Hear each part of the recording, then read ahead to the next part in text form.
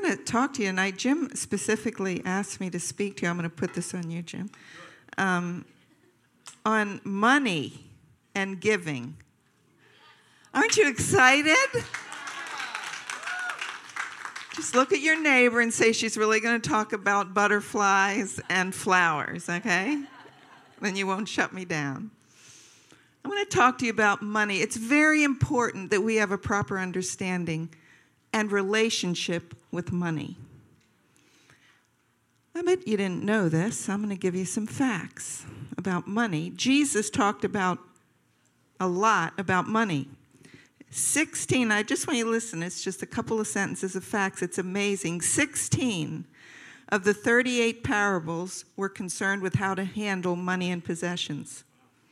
In the Gospels, an amazing 1 out of 10 verses, 288 in all, deal directly with the subject of money. The Bible offers 500 verses on prayer, less than 500 on faith, but more than 2,000 verses about money. Why do you think that? Why did he talk about it so much? You can yell something out, this. It's important to us, right? Why? We need it, right? We need it to live. We need it to eat. We need it, not only that, but we give our lives to get it, don't we? Working for the man every night and day. And I never lost a minute of sleep. No, I can't sing, but anyway. We work hard. We give our life for money. And Jesus, and I think that it's something that we all need to learn as believers, and the sooner we learn it, the better off we're going to be. And especially many of you coming through recovery. And I was just sitting here thinking about it. I thought, we're all coming through recovery in one way or the other. I'm recovering from being a pastor's wife for 35 years, okay? There should be a program for that. I should start one. There would be a waiting list, trust me. So as we're in recovery, there's so many things that we're recovering from. And some of the decisions, the things that have happened in our lives that have set us back. And we want to prosper. And, I want to see you guys prosper. God wants to see you prosper in every way. In the New Testament, I think it was the book of John, that God wants you to prosper and be in health as your soul prospers. He wants us to be healthy. He wants us to prosper. And so he addresses money. And it's always been a sticky subject. I love to teach on it, and I hate to teach on it. Because there's preconceived ideas. Immediately people put up walls. You want my money, And I've been in the church now almost 50 years. So I'm over that. This is such a principle of God that will set you free and prosper you in your life. And as we've had different ones come through our programs, men and women that have got a hold of this and began to give into the kingdom of God and give liberally to others and help. Like even, this was a perfect example, coming up here and giving to help our brother go up to see his brother. Those that have applied that, I've seen them get their own businesses, get promotions on the job, get their own homes. Just crazy. And I could name them. I could name them sitting in here, and I'm sure there's many more that I don't know your names. So I'm going to talk to you tonight about money and giving.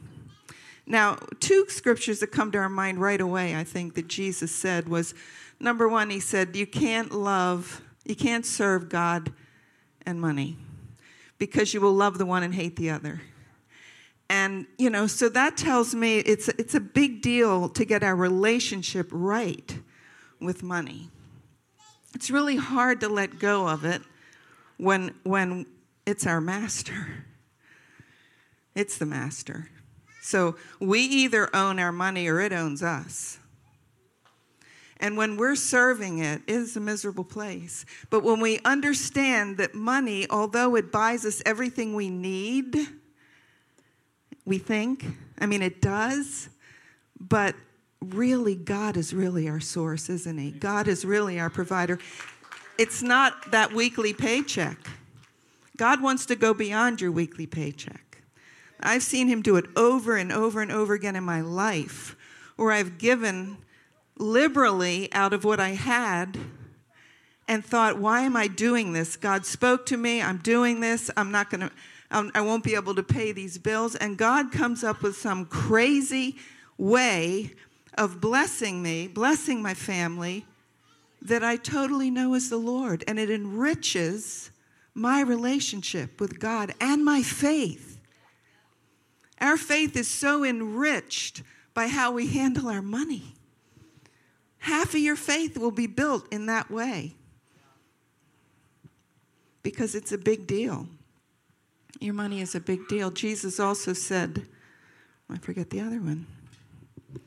That's what happens when you get old. In 1 Timothy 6:10, we know this scripture, we quote all the time, the money is the root of all evil.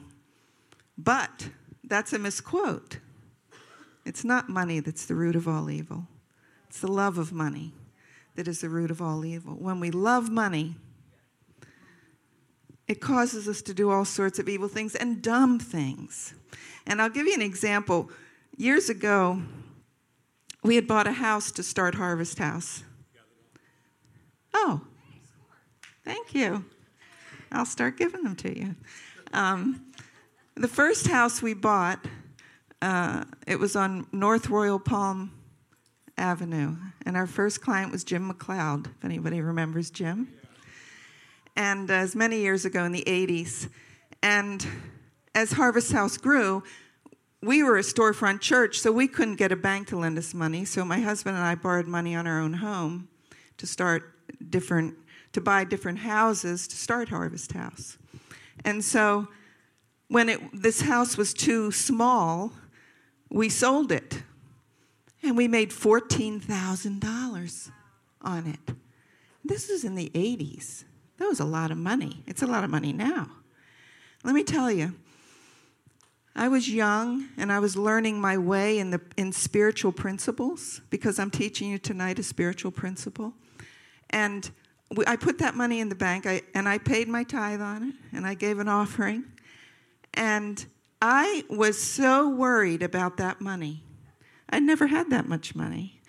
I was so worried about that money in the bank. I thought about it all the time. And when something happened, we had to put a roof on a part of our house. I'm like, that's $5,000 gone. Now there's only going to be whatever was left, $7,000 or whatever. I worried about it and fret. I laid awake at night and thought about that because I wanted to hold on to it. It controlled me. When it was finally gone, I was relieved. I'm like, okay, good. I don't have to worry about that anymore. But if we don't have a right relationship with money, this is what happens. We're either always worried about getting it, or we're always worried about losing it. And that's what happens if we don't have that right relationship. And that's why God wants us to be givers, because he wants to get involved in our finances. And that's how he does it. I can teach the Bible from Genesis to Revelation on giving and how God wants us to be cheerful givers, but I only have about 20 more minutes, so I'm not going to do that. But I'm going to put you all to sleep probably.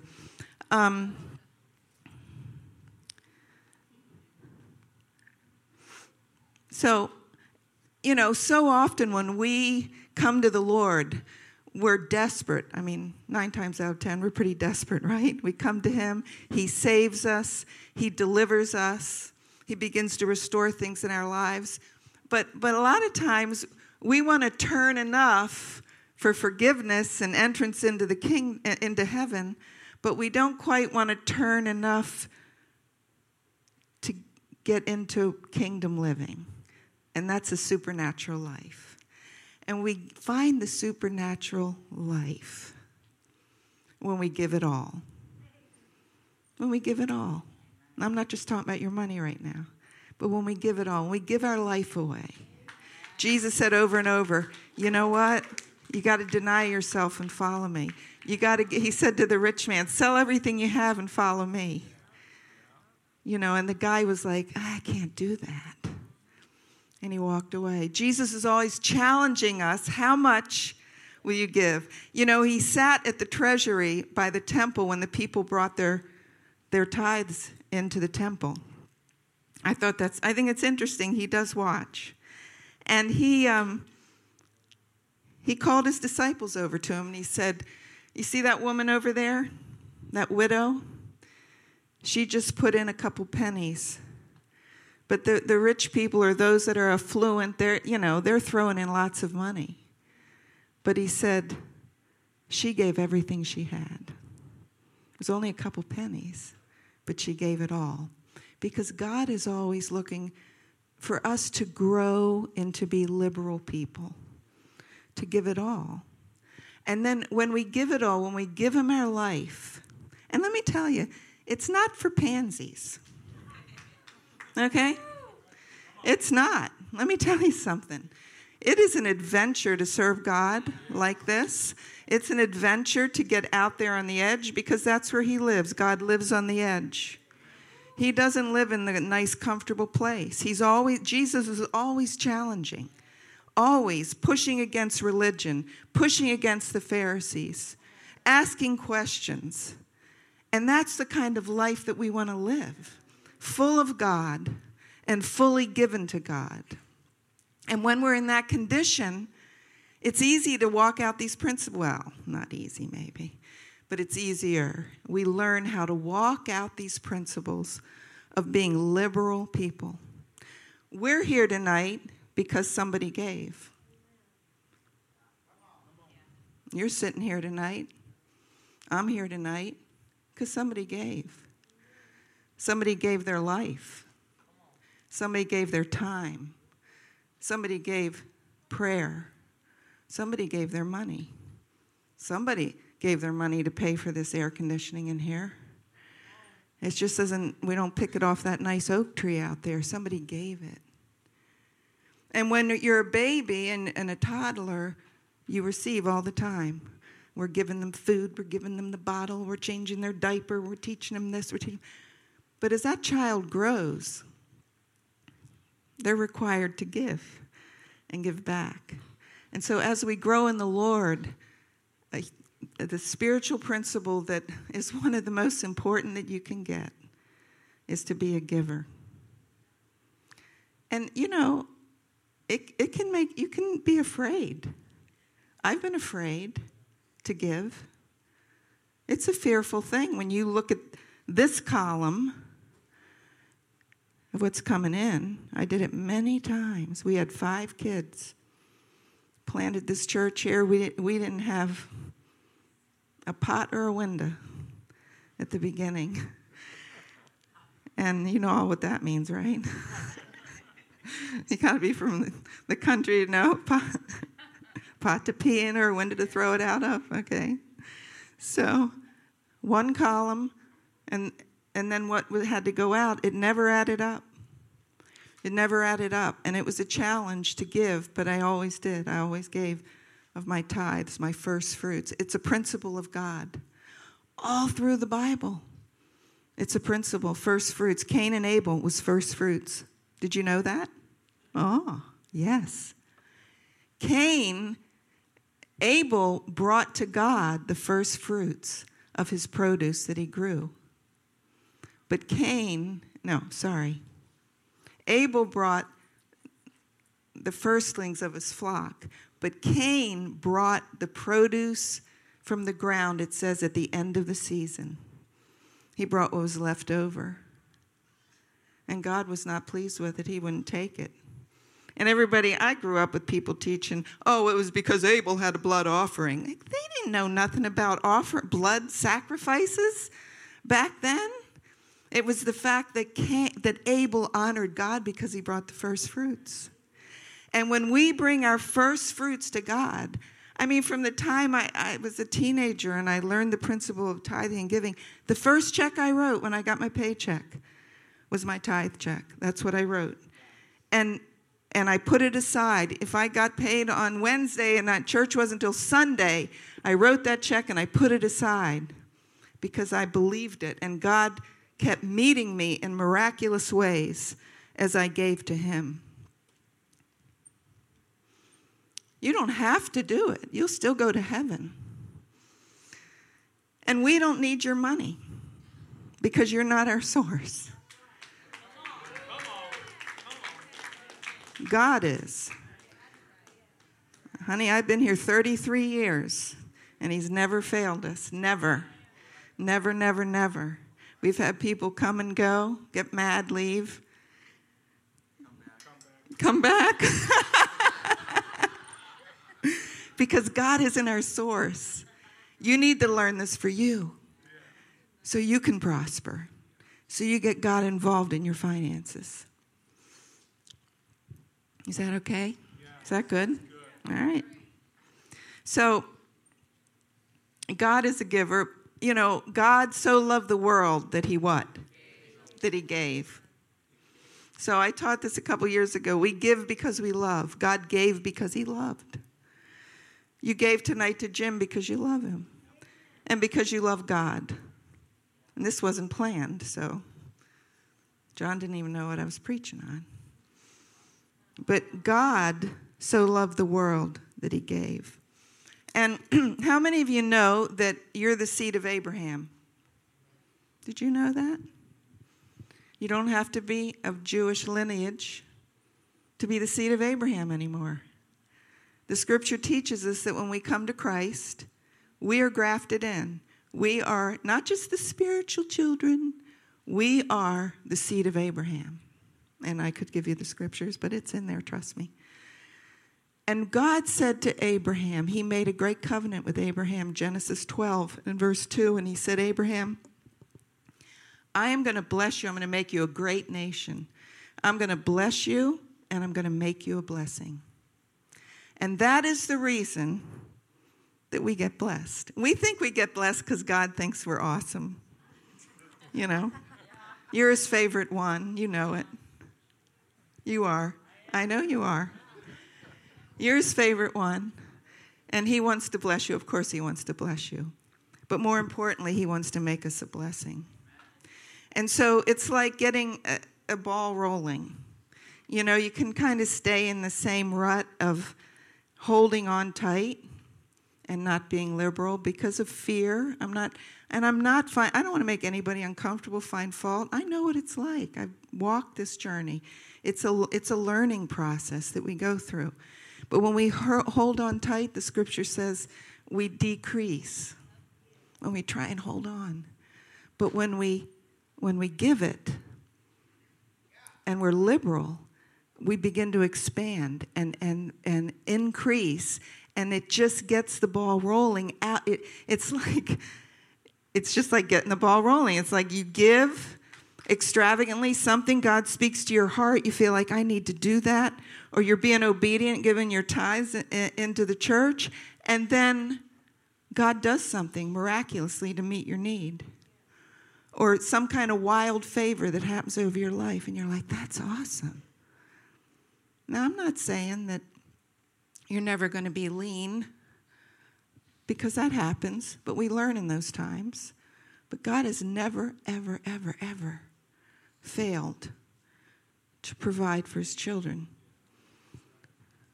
When you take God at his word and you begin to give, and he's so good with us, he's so patient with us, and he leads us and teaches us. And as we begin to do that and we get the ball rolling, it's like one thing after another, until it's such an adventure. And God proves himself in your life. I have so many stories I could tell you. I'm going to tell you one big one, but I have so many stories to tell of how God provided miraculously for us. Let me just make sure I don't have another scripture before I tell this story, and then I'm going to let you go.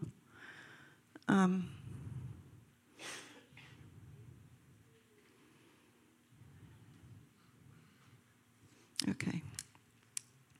So, God did so many miracles, us coming here and having a bunch of kids and no money, and etc. And one thing after another. Everything was a miracle. Every day was a miracle. And so, when we decided to move the men's program out of the little house that it was in, we borrowed more money on our house. Can't remember exactly how it went chronologically, but it was in 1992. And so we borrowed money on our house. We had kids with needs. We had 5 kids that we needed to put through college, and braces, and I should tell that story. Maybe I have time for 2. It's 10 to 8. Anyway, remind me, braces. It is. Oh my gosh. So we buy this house on 15th Street and, for our men, and we don't have any money to fix it up. And so we're praying, Lord, we can't put these guys in here. This place needs work. The church doesn't have money. We don't have money. Nobody has money. And there was a fireplace in there. And we said to the guys, don't use the fireplace. We have no idea what condition this is in. What happened? They used the fireplace. Of course they did. And there was a fire. It went through to the walls. The house burned. We got $38,000 in insurance money. Hallelujah. Yep. So we had these amazing guys in Harvest House. They were painters. They were carpenters. So they're working. We're paying them to fix the house. When they were done and the $38,000 was spent, we had this gorgeous home for the guys to be in. So the guys were in there for almost 20 years.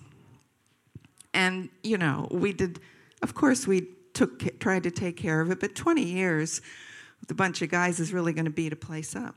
And so we were building the new campus down at Mango in 22nd Street, and we wanted to sell the house on 15th Street because the market was high. It was 2007, 2006. We could have made a lot of money, but we couldn't move the guys out until the buildings were ready, that we were building a couple of them. And so we're waiting. We would never move them out, of course. So finally, the campus is ready. The whole real estate market crashes. We move the guys into the thing, and now our property's not worth the land it's on. It's worth nothing. So we're like, okay, Lord, now what are we going to do? The place is a wreck. We still don't have any money. Church doesn't have any money. We don't have it. Nobody has any money. Of course, it's not the church's burden now. So this woman comes along, and she tells us we want to have a secular program, recovery program. Me and my partner from Long Island are going to come in here. We're going to buy this, and we're going to fix it up. And I'm like, great. Hallelujah. What do you want to buy it for? And she said a halfway decent price for the market at the time. So she puts $50,000 down on the property. And they don't have a mortgage yet. And we're like, okay, these are the terms. We're tying up this house for 6 months while you work on it. So this is $50,000 down. It's not refundable. Yeah, I know. They had plenty of money from the Hamptons. And, So they're working on it. They put $100,000 into 15th Street. $100,000, getting it ready. My husband and I were on a mission trip in the Philippines, and we got a phone call. And they said, this woman and her partner got in a big fight. It's all over. They don't want the property. They walked away from it.